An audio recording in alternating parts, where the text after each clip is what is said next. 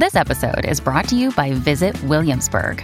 In Williamsburg, Virginia, there's never too much of a good thing. Whether you're a foodie, a golfer, a history buff, a shopaholic, an outdoor enthusiast, or a thrill seeker, you'll find what you came for here and more. So ask yourself, what is it you want? Discover Williamsburg and plan your trip at visitwilliamsburg.com. Hi, welcome to this Saturday's Ivory Tower Boiler Room interview with Lev Raphael. This is part 2 of a 3-part series. Thanks again to my co-host Erica Grumet, who not only fanned out over getting to interview Lev, but in this episode, How to Write a Sex Scene with Lev Raphael, she gets some more information of writing tips about the process that she's currently undergoing, which is writing a sex scene, and Lev has so much to contribute about how he approaches this in his own writing. I know all of you out there will learn so much from it. I learned so much from this conversation. I want to thank again Lev for just giving so much time, creative time, mentorship to the Ivory Tower Boiler Room, and now getting to allow us to feature his writing on our blog space. We really appreciate it, Lev.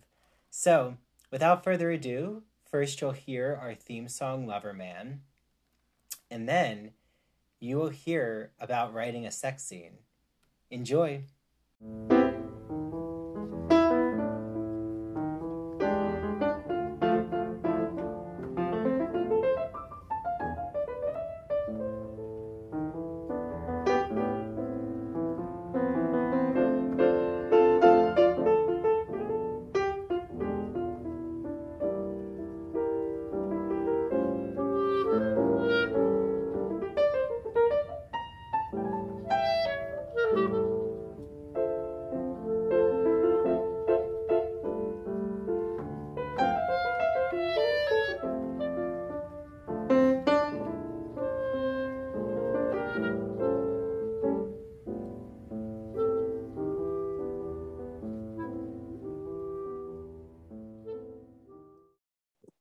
Hi, welcome back to the Ivory Tower Boiler Room. We're actually always in this metaphorical place, but we are doing a first-time occasion where we're actually bringing a guest back right after we just saw the guest. So we don't always do that back-to-back.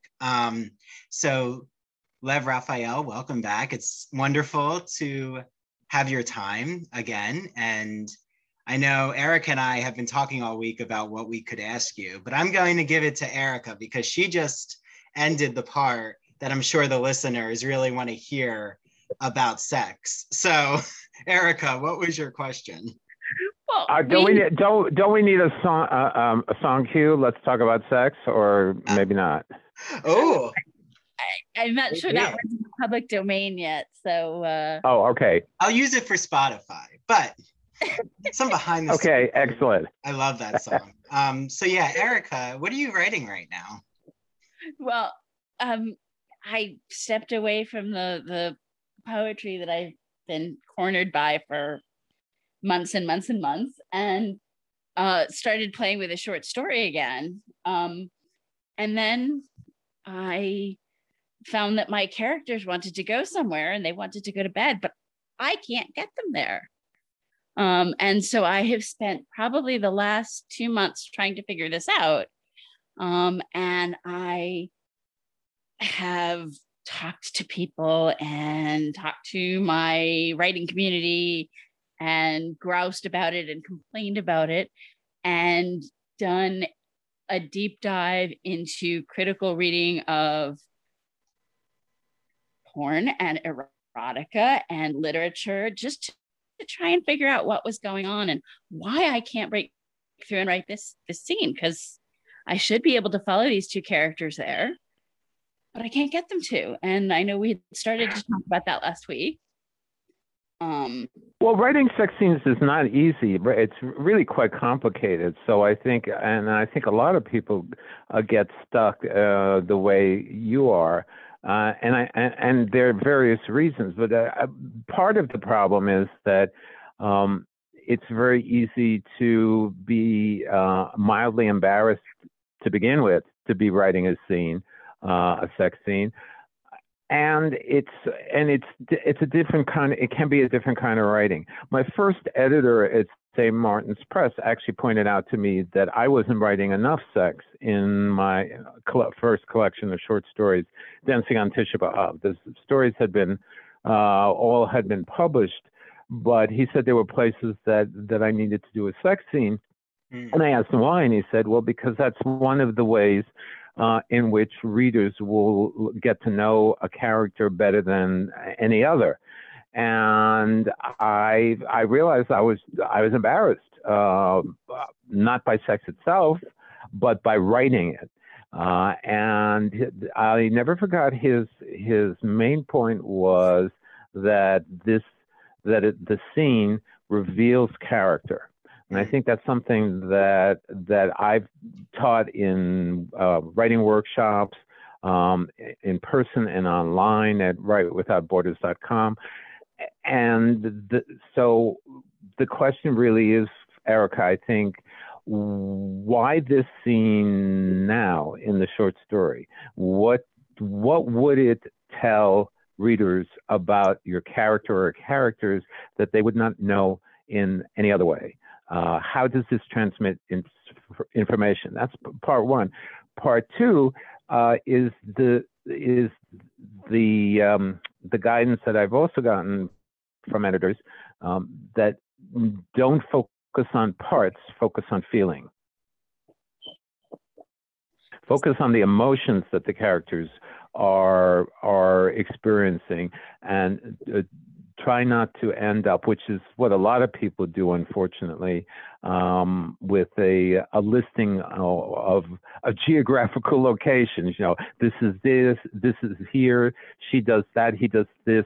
And too often when people write sex scenes, the people disappear and the parts take over. So those are two separate things that have fueled my teaching about it, and also my writing about it, and freed me up. That's really interesting. I don't know if that's helpful. Oh no, it really is, because after I went through all of this reading, and I read a lot, I've actually written about it for the Ivory Tower Boiler Room blog, which will come out in a couple of weeks, I think. My conclusion is that it's not a shame issue or an embarrassment issue. I mean, I've taught human sexuality before for years and years and years. I stood up in front of groups of thousands and said a lot of things. It's a writing issue. It's about crafting and shaping the language. And where are the lines? And I think in the essay, I said something about, the quickie on the kitchen table on Friday night, the quickie over the kitchen table, the Friday night date, or all day in bed Saturday, kind of being degrees. So that was that. Well, it's fun.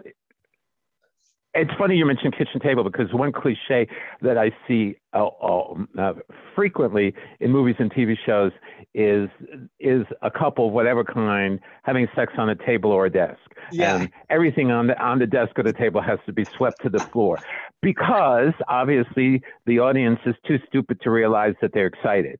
If you break a lot of stuff and it goes tumbling down onto the floor, that's a clue. So those scenes always make me laugh.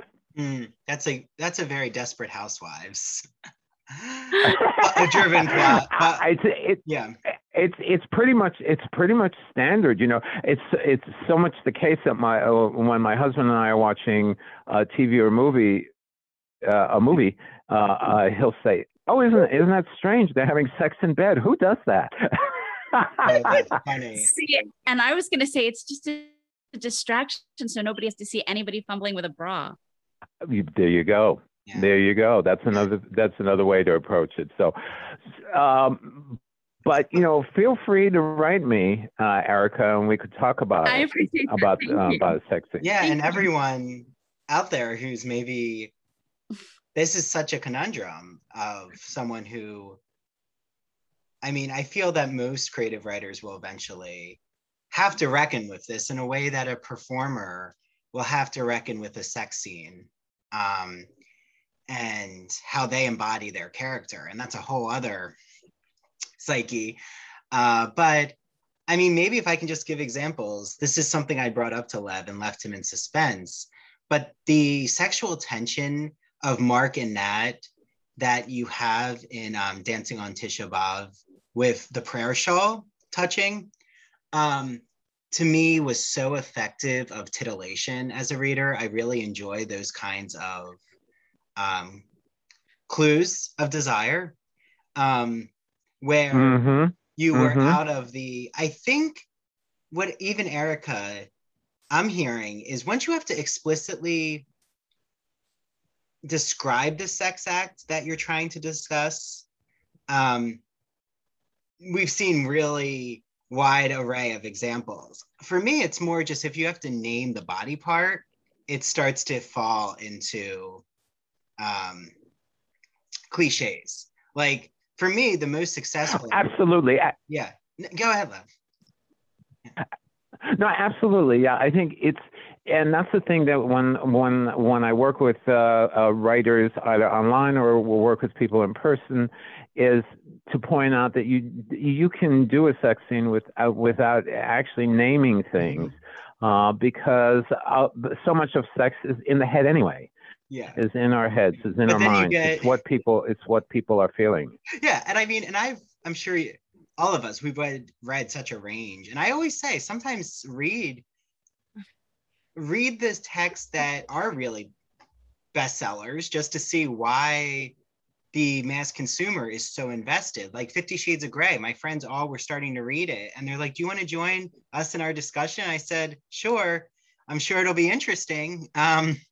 And I remember reading it, and I wouldn't say it wasn't titillating. That was definitely the escapism of why it did so well. But I mean, when I was reading about the male member, I'm like, okay.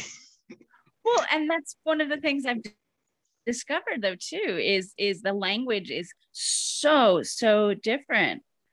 And you know, and just carefully choosing the words. And what if you're going to name something, what you're naming it. I mean, there are things that, you know, will move from one of those categories into another just because of the language. Absolutely, and that's why I think it's helpful to see the scene as no different from any other scene in the story or the book, and to make sure that the language is the same. The language is congruent all the way through, so that readers don't feel, oh, now we're shifting gear and now we're having a sex scene, as opposed to, oh, the story has moved into a sex scene and this is just part of what's happening. It's funny that you mentioned 50 Shades of Grey, because of course I, you know, as a writer and as someone who's taught writing for so many years, I had to read it. It was a cultural phenomenon. But what actually got me reading it was being in a doctor's office in the waiting room and hearing two quite elderly women behind me. They must have been easily 90 years old, talking about the book. One said, "Have you read 50 Shades of Grey?" And the other one said, "Yes." So of course, you know, my ears grew larger like Dumbo, right? And I was wondering where they were going. And said the first one said, "Well, what did you think about it?" And there was a long pause, and the other elderly woman said, "Well, I don't think I learned anything new from it." Yeah, and you know what? And that is a true. That is an absolutely true story. Oh, I love that story, Lev, because that cultural phenomenon, it reminds me of what, right? You and so Gershon Kaufman is your husband, right? Right. Yes. Okay. So you and your husband, with Coming Out of Shame, Transforming Gay and Lesbian Lives, I was really drawn to your intro, where it just explains about this journey toward wholeness. Quote, I should quote it. "The journey toward wholeness must first take us deeper into shame before bringing us out of shame. With pride reaffirmed, power restored, and hope for the future renewed." And how you both of you explained, like for Gershon, it was what brought you two together and it dissolved his doubt and conflict. And for you, it was the awareness that there comes a time when love is stronger than fear and shame. And if anything, I mean, you probably never thought someone would tie this to 50 Shades of Grey, but I think in a way, the cultural phenomenon was that sex was now in the public. And that to me is why it really sold was, oh, we can all talk about this without feeling shameful. We can That's a very good point. Fantasy. Yep. I have to say though that I, in addition to that, I've used at least one sex scene from that in writing workshops as an example of how not to write, and because as one of my students said in one workshop, that scene sounds like a Picasso. I can't figure out what part is where. It doesn't. Things don't add up. So that you. And so I thought that was on target. The writing is really terrible. I think I can say that about a bestseller. It's all right. And it's entertainingly terrible. And so it's useful as a counter example. And that's sometimes what I tell students and writing clients as well. If you started a book that's really bad or that you think isn't working, it's not terrible to keep reading so that you can identify the things that don't work for you, which will help you with your own writing. I mean, they will teach you what you don't want to do. Of course. Yes. And so. Sorry. So I thought the book was a hoot. No, I thought the book was a hoot. I mean, it was so awkwardly written, and there were so many things that were wrong with it. I enjoyed it. There just isn't nuance. And As a writer, it was interesting because of the things you point out. I mean, it was Twilight fanfic, and absolutely right, exactly. Fanfic, there's a wide range of skill and effort and talent and quality in fanfic. Yeah, as a feminist, and as somebody who has been involved in violent relationships, I had a lot of trouble with it. But that's a different discussion. Oh. That is a different discussion, and there's also the author's really weird focus on the contract that they have to put together. I mean, my God, there's more time spent on that. You feel like you're in a law school class or something. But again, it's a useful teaching tool. So exactly, there are plenty of people who do write good sex scenes, and when you find someone who does, if it's all right with you, I have a few examples of those who I think did, especially in the queer. Like, I think that I haven't yet seen the queer literature sex novel as a cultural phenomenon, and I think that's telling about our society. Why was it, like Erica's saying, why was it this problematic BDSM that really isn't even about the kink community? Doesn't take into effect the kink community. And I would actually say appropriates what BDSM is to serve as this intimate partner violence narrative, which I'm sure, Erica, we're on the same page about. Oh, yeah. Yeah. But why was that the main, and it became all these movies. And I also think that I've been in book clubs recently, Lev, and we read contemporary literature.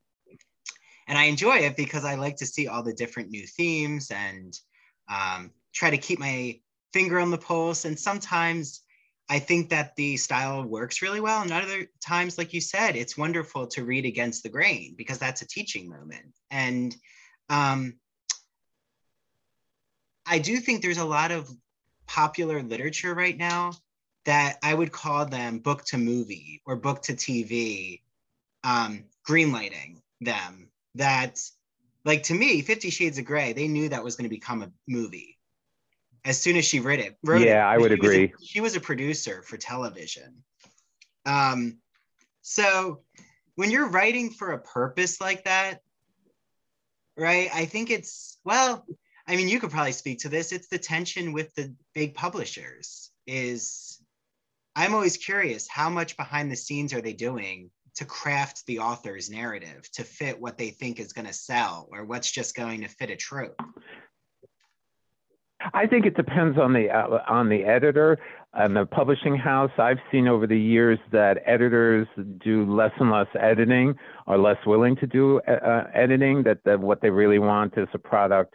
To be honest, a book is a product from their standpoint. And I think writers need to see it that way too, because writing is a business as well as an art. I think they want books as finished as possible. I know that's what agents want too. They do not want to put a lot of work into it. I'll give you an example of something that I couldn't imagine happening now. When all the stories, I think, except maybe one or two in my first book of short stories, Dancing on Tisha B'Av, had been previously published in various magazines and newspapers. However, so they'd all been edited by those editors. When we put the collection together, Michael Dennedy, the editor at St. Martin's Press, and I spent a full 7 months going over each story and re-editing it so that the stories would work together as an ensemble, but also because he had a new vision. He was a new set of eyes. And there's nothing that doesn't need editing. That's a double negative, isn't it? But it's okay. Everything needs editing, you know. And I was grateful. I was grateful that for that, because I learned so much from him. And I carry that into my own teaching and editing. But I would be surprised if any editor would spend 7 months on a book now. Well, because they want to get product out as quickly as possible. Well, and that's where I feel the conundrum is, because the deadline is so looming that it really just feels like it's become manufactured publication, and like how quickly everything has to be done. Right, you've got to keep readers satisfied. And that can be it can be wonderful to have a contract. But it can be very, very stressful to have to keep producing a book a year and content in between each book that's published. That's why I'm glad that I have published in across genres in about 10 or 12 different genres, because I've never felt, oh my God, I have to get a book done this year or else I'm doomed. And you know, the downside to that is if you don't stay in the same genre and keep producing a book on a regular basis, you might lose audience. There is a downside to that. And also sometimes it's hard for booksellers to place you. What's your niche? The upside is freedom. Yeah, fair. Freedom to write what I want, when I want. Yeah, very true. I mean, this is something I'm manifesting, but it's a pipeline dream. You know how Reese Witherspoon has now her book club and she has a production company?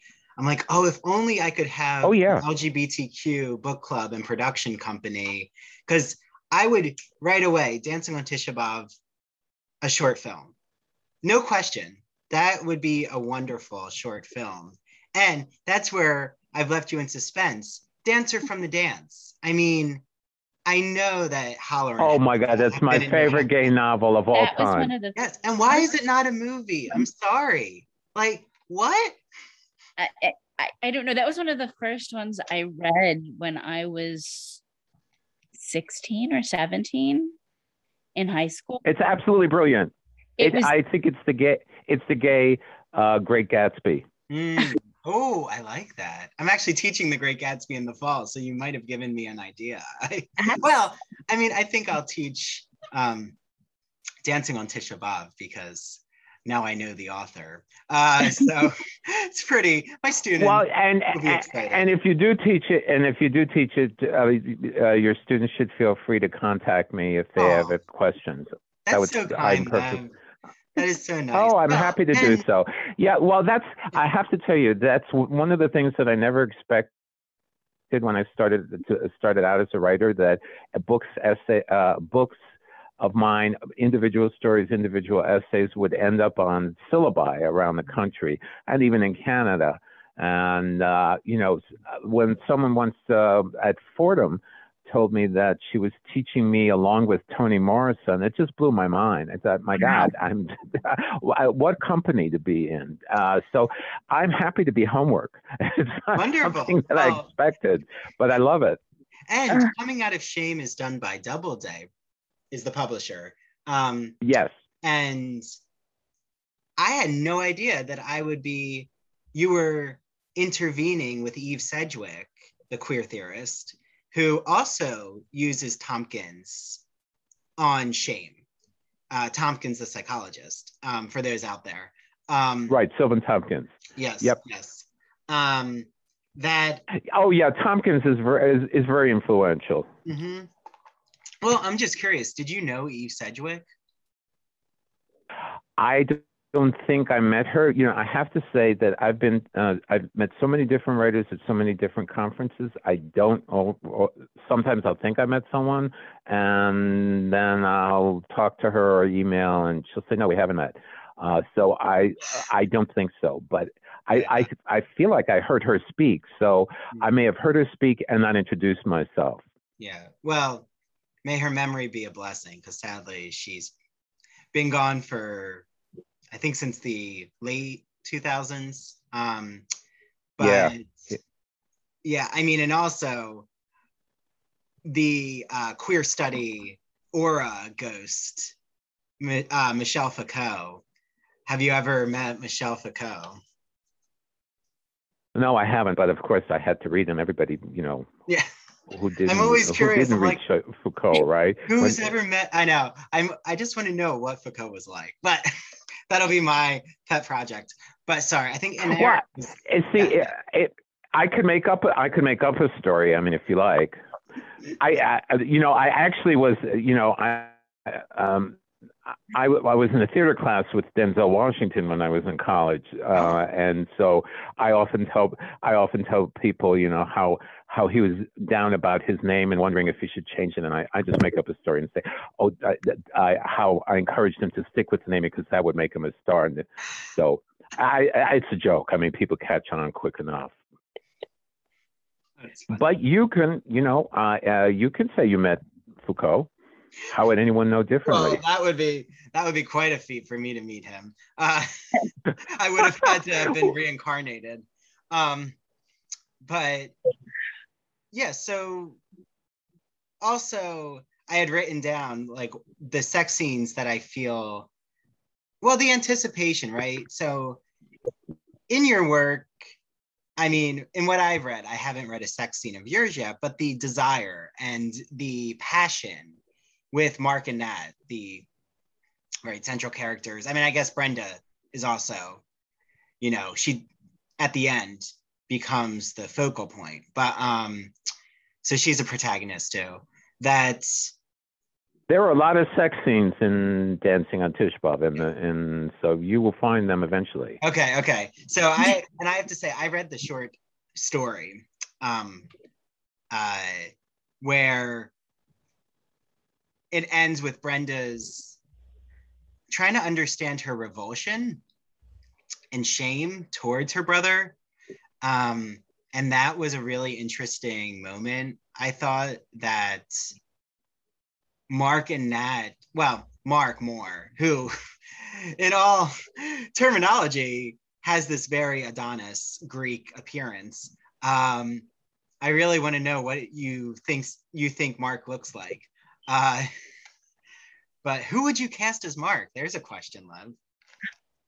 It depends on, when I was writing, and I was thinking of people like Jason Isaacs and the lead of Chariots of Fire. I I can't can remember. see his I face can't in my remember his head name right now. too, with the knees. Hmm. Oh, Yeah. I- See, I feel like like for Nat, that. I would hire Timothy Chalamet for Nat, that's what I was Oh, thinking though. especially. good choice. Who would you pick for Brenda? Oh my. It's Oh, a I hard know. role. Lizzie Kaplan. Do you know that actress from Mean Girls? Oh yes. She would be good. Well, you know, somebody actually did do a stage play based on that story, and it was going to be produced in Chicago. This was years ago, and he died, and so it didn't happen. And someone, I think, I've had people who wanted to do screenplays, and you know, I never get overly invested in those because I know that most of what is optioned never gets produced. And someone was trying to do a screenplay, wanted to do a movie based on my novel, The German Money. That didn't go anywhere. So, I think that's a pretty common story for a lot of writers. I forgot who it was, maybe Evelyn Thornton Beck or another lesbian author. Somebody said, "Don't worry about it ever being done. Just cash the check each time it comes." Well, speaking of, hopefully with all the streaming services, I hope there's more of that, like more of these independent projects can happen. And if anyone's out there, Rosedale in Love would be a really great screenplay. And don't forget the Ivory Tower Playhouse. Well, yeah, we have a Playhouse, but we're not a production company yet. No, we're not a production company. But if there are, because we have a lot of screenwriters and those in film who listen, Lev. So, you know, get those gears going, because Lev would be a great screenwriter if Lev wants to take that position. That's a whole other, chair to sit in, literally. But it reminds me of when I saw Andre Osman. I actually saw him premiere Call Me by Your Name at the Cinema Arts Center in Huntington, Long Island. And I mean, I'm not going to get too far into discussing the film, because let's just say there's a certain person in the film who now, has some controversy, shall I put it? And oh yes, that's putting it mildly. Yeah, I mean, I discussed the novel a lot. The film, I think, is difficult it's difficult now for me to separate all of the accusations and, just like whether or not it played a role in the actor's psyche, if that makes sense. Because absolutely. Sorry, go ahead. No, go ahead. Well, I was just going to say, because I was just thinking is already an issue in Call Me by Your Name. I was going to mention the power dynamic. And it's like, now is that something that the actor brought to the role already, or was that something that he grew into because he had that experience of playing the role? Yeah, that's a tough question. My guess would be it's a bit of both. Probably. I mean, but I don't know, and I've seen it twice, but I haven't seen it. But that was before all the controversy. It's hard to separate celebrities from the gossip that we read about them. And I think maybe last time we talked about Rosedale in Love, that the Gilded Age was a period when gossip really took off about celebrities and wealthy people. This is something that was not really part of our popular culture until that period. And lots of wealthy people hired public relations specialists to help with their image. It's something that most of us think is new, but isn't really. People in the early 1900s, especially if they were wealthy, knew about their public image and cultivated it. Yes, and the idea of influencers, that's existed since there has been this celebrity or society culture, I would say. Right. I don't think all celebrities are necessarily, they're not high society. The two aren't the same.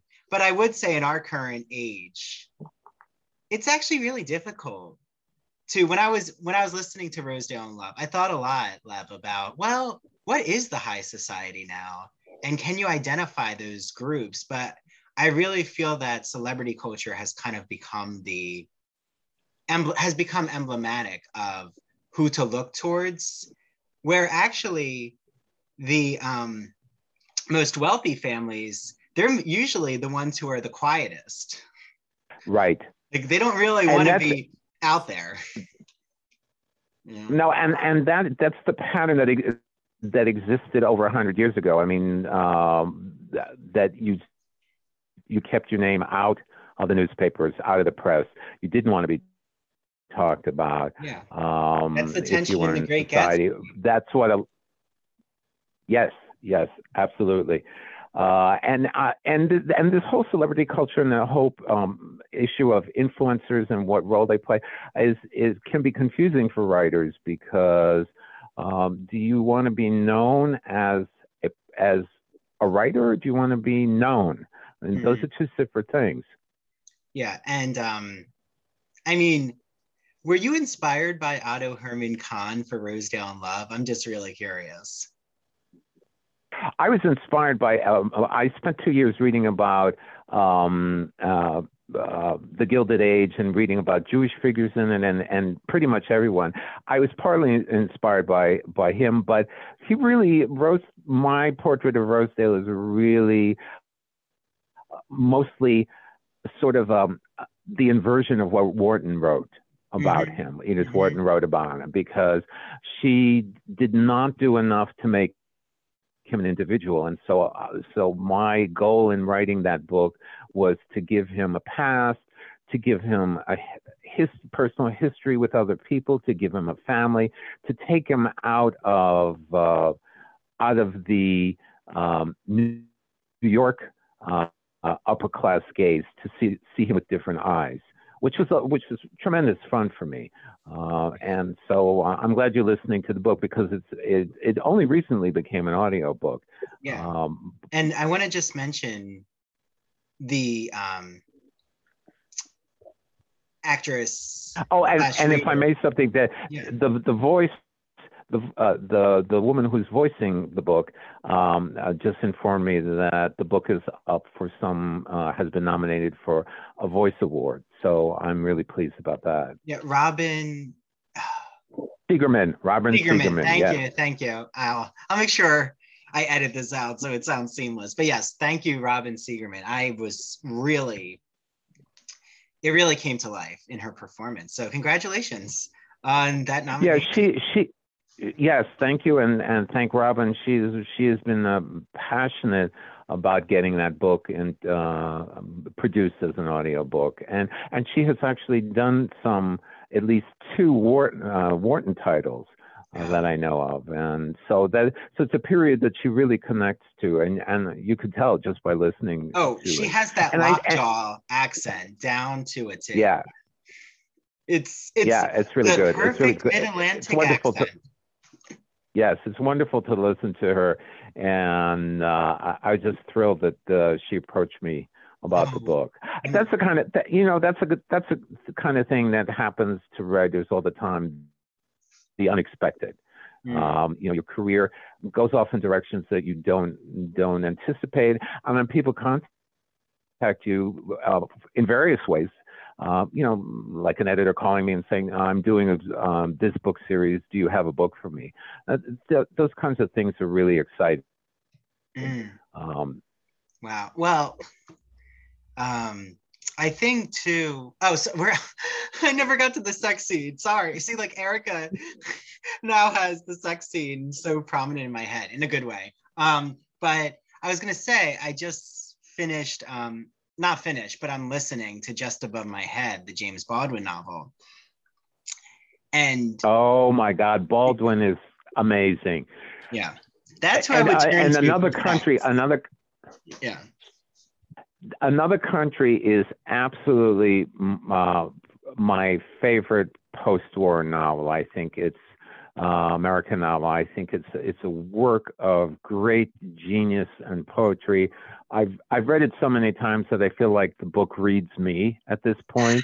And I read it in high school. I was really lucky to have a teacher who mentioned it, and that's when and then I followed Baldwin through everything that he's written, through his novels, through his essays, and he's a major influence on my career and on my life because of how he lived his and how fierce he was about the truth.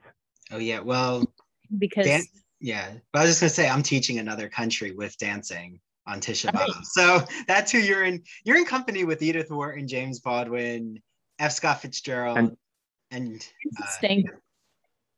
I'm very happy to be there. I'm very happy. That's a great compliment. Thank you. Oh, Baldwin, you're there. I had a high school teacher who introduced me to Baldwin. And that led me into queer literature, which was kind of that like couple of years of reading queer literature was sort of my safe distance to sort of explore my own identity and figure things out. How about Fear of Flying? Then of course led me to Erica, Fear of Flying. Yes. What about it? Well, I remember you were going to talk to Lev about Erica Jong. Well, yes, I interviewed her, I think, for my radio show, either about Fear of 50 or another one of her books. She was a great person to interview. I had a radio show for a couple of years which I produced as well as hosted because I wanted to have control over editing the interviews, and she was just a great guest. I interviewed her when I was 16. Wow! Wow! I spent a couple of summers at a fantastic camp in Connecticut, Creative and Performing Arts Camp in Connecticut, and her daughter was a camper there. Her daughter's a few years younger than I am. And she came up and did a writing workshop, which I took, about writing about everyday objects. We did a lot of sensory exercises and handing a bunch of blindfolded, teenagers a banana is not necessarily the best idea in the world. But one of the things we did was among the things that we produced at camp, we had a regular sort of camp newspaper that came out, and I was the only camper familiar with her work because I had come across one of her books on the bookshelf at home and read it, and I learned a lot from it, but it was way over my head. And when they asked about somebody to interview her, I said, well, I've read one of her books. And I had the fantastic opportunity to talk to her about writing and about teaching writing and things like that when I was all of 16 years old. It was. Wait, what did you? Have you written about it? Have you? Oh, have I written about that experience? No. But that would be a wonderful essay. I mean, it's 30 years. It was 30 years ago this summer. So yeah, I mean, yes, I probably you should write it. Oh. Write it. Yeah, write it for write it. Absolutely. That's something that, I mean, what a conjunction, a young writer starting out and somebody who's a famous writer and fearless. I think that would be a fascinating story. Yes. And you could choose, was it Fear of Flying, Erica, that you read? It was indeed Fear of Flying. And the things that made an impression on me still stick in my head now. I mean, because they were so shocking to me at 16, 15, however old I was. Probably 15 when I read the book, because I would have turned 16 just around that time. But yeah, I mean, there are things that still stick in my head from from reading that book for the first time at And her daughter went to your summer camp. Yeah, Molly is, as I said, Molly's a couple of years younger than I am. Well, so if you're out there, Molly or Erica, we'd love to, bring you into the community. I mean, Lev, I just found when I showed Erica that Audible has a BBC dramatization of Fear of Flying, I said, I have to listen. Like, because again, Fear of Flying, another one that should be made into a movie. I don't know. Wasn't there a movie version? Oh, is there? I don't recall. Maybe I just remember reading somebody was trying to film it and I have a feeling it was optioned. I could be wrong. I mean, it's quite a long time ago. She's a wonderful fiction writer. I think she's an even better memoirist. Her book about turning 50 and her book about Henry Miller, who was something of a mentor. That's also a terrific memoir. And I'm sure she reads her audio. She's awesome. I haven't read the Henry Miller book, but the Fear of 50 book is on my list because I am approaching that age. There, you're almost there. I said you're almost. Thank you for the reminder. No, it's good. I think that's the turning point. It's half of a life lived. Well, hopefully, right? I mean, you never know. We might all live to 200. Half of a biblical life, right? Yeah, there you go. Half of a biblical life. Yeah. Well, I was just gonna say, and the chutzpah that she has, and well, you know what? In a way, this goes to what I know Lev had wanted to talk about, and I'm excited for you to talk about the idea of coming out twice, but especially with being, having a queer and Jewish identity. And like when it comes to your work, Erica Jung's work, even though I don't think she identifies as queer, but in terms of the feminist Jewish lens, but also, I would say Larry Kramer, Tony Kushner, that it's such an interesting intersection. And I guess what I'm trying to get at is not that there's a reason why. I'm not trying to harp on like why some of these texts haven't been turned into Hollywood films, but I sometimes do wonder, is it because of the intersectionality? Is it because it isn't an orthodox tale? Thank you so much to Lev Raphael. I am leaving you on a cliffhanger. We can't wait to pick this up next week with Lev with the question that I just asked about coming out twice as a writer. So tune into that next Saturday. We want to thank Words Matter Bookstore, our official sponsor. Thank you, Carol. She's continuing to really just help grow our artistic and literary community. I also want to acknowledge our subscribers who are those who've donated to the Ivory Tower Boiler Room. So Grace Laidlaw, Barbara Castle, Lauren Banco, Renata Leo, Sam Finesilver, Lisa Ahmad, and my family who were the beta testers for the donation section. So thanks to my parents. You can always subscribe by just donating to us. We get a whole list of anyone who donates to us, and we really do appreciate it. It's going to allow us to continue having events like the Open Mic Poetry Night, and also having book clubs. You'll see on our main page, ivorytowerboilerroom.com, that there is a October book club. We are offering PJ Vernon's Bathhouse as our first book club choice. We thank PJ Vernon. He's been so collaborative, and there's future book clubs in the works. It's going to happen every month, so we can't wait to release what the other book choices are. But please do RSVP for the book club. It is ivorytowerboilerroom@gmail.com is how you RSVP. We hope that we get a lot of you coming to join virtually. It is a virtual event, and you will have the opportunity when you RSVP to ask PJ Vernon a question or two that you have. And when we interview him for the podcast, we're going to ask him all of those questions. So it's a really exciting way for you to get to interact with him.